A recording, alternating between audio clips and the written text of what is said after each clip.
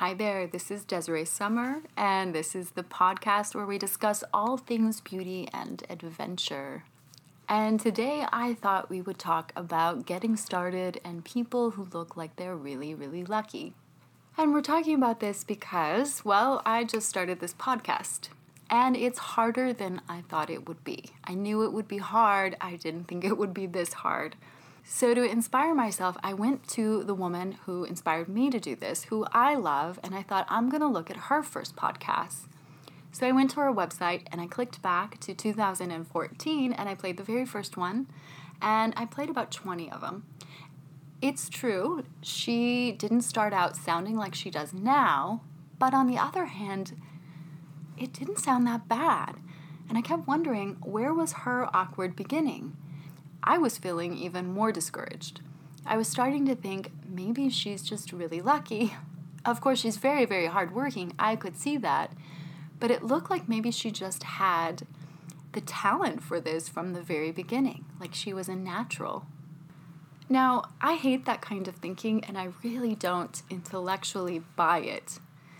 And through the years I had followed her, I did notice she had mentioned other websites before this one. So what did I do? I did what any internet sleuth would do.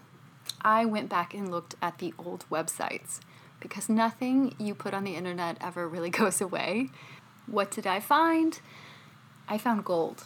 I found her very first blog and website. And I was shocked because it was from 2008.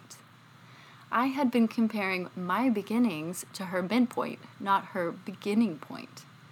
And when I looked at her messaging from 2008, it was the same message, but it wasn't quite as polished.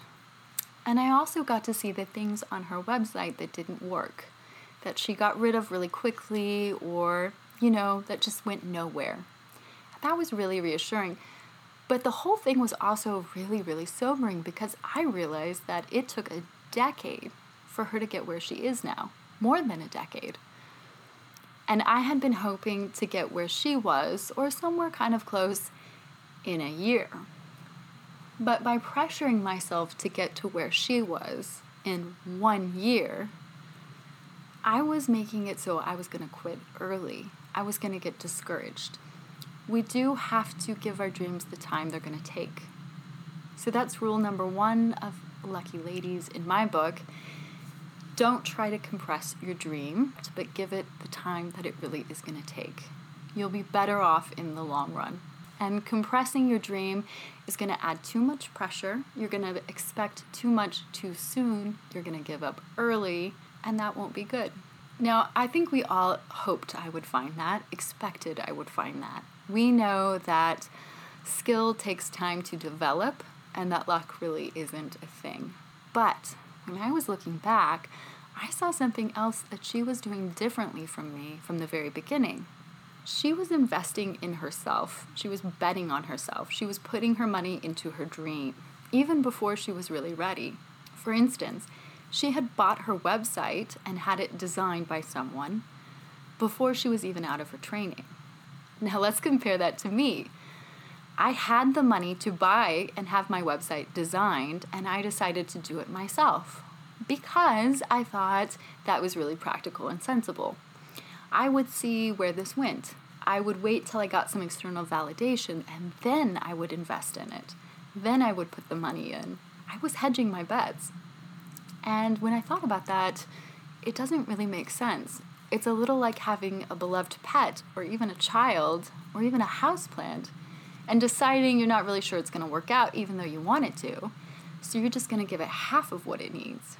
There's no way any living thing can thrive with only half of what it needs.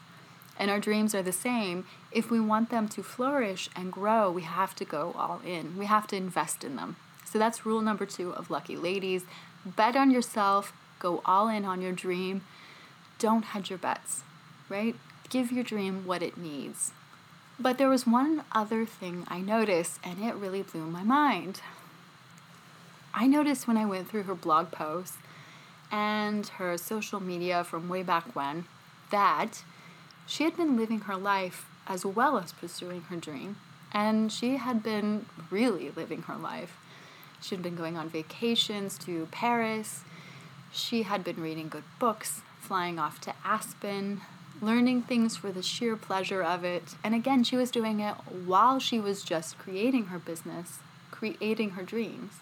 I had been doing the opposite. I thought my ace in the hole and my ability to get lucky was that I was working on my dream 7 days a week. I thought that play and pleasure and fun, all that came after you achieved your goal. And in fact, if you tried to pursue it during, you would definitely fail. It would take so much longer. You have to forego your life and go all in on that dream to the exclusion of everything else in order to make it happen. But joie de vivre was not hurting her bottom line at all. In fact, her business was flourishing. She was one of the most prolific women in her field at that time. She had more programs. She was very consistent with blog posts and podcasting. And even more than that, I think people could tell she was having a great time in her life, and they wanted to be a part of that. Joy is very magnetic. People wanted to create that joy in their lives.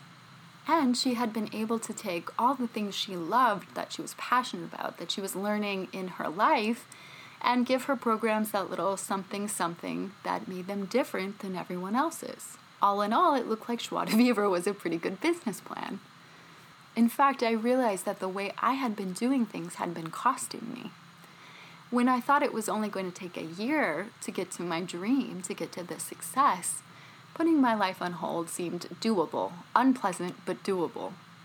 But when I thought about the fact that this may take 2-3 years to start to take off, 5 years to really start to go, and 10 years to create mastery, no one can put their life on hold for a decade. No one would want to. It was not at all doable. And not having a vibrant life outside of work was costing my work. It was costing my dream.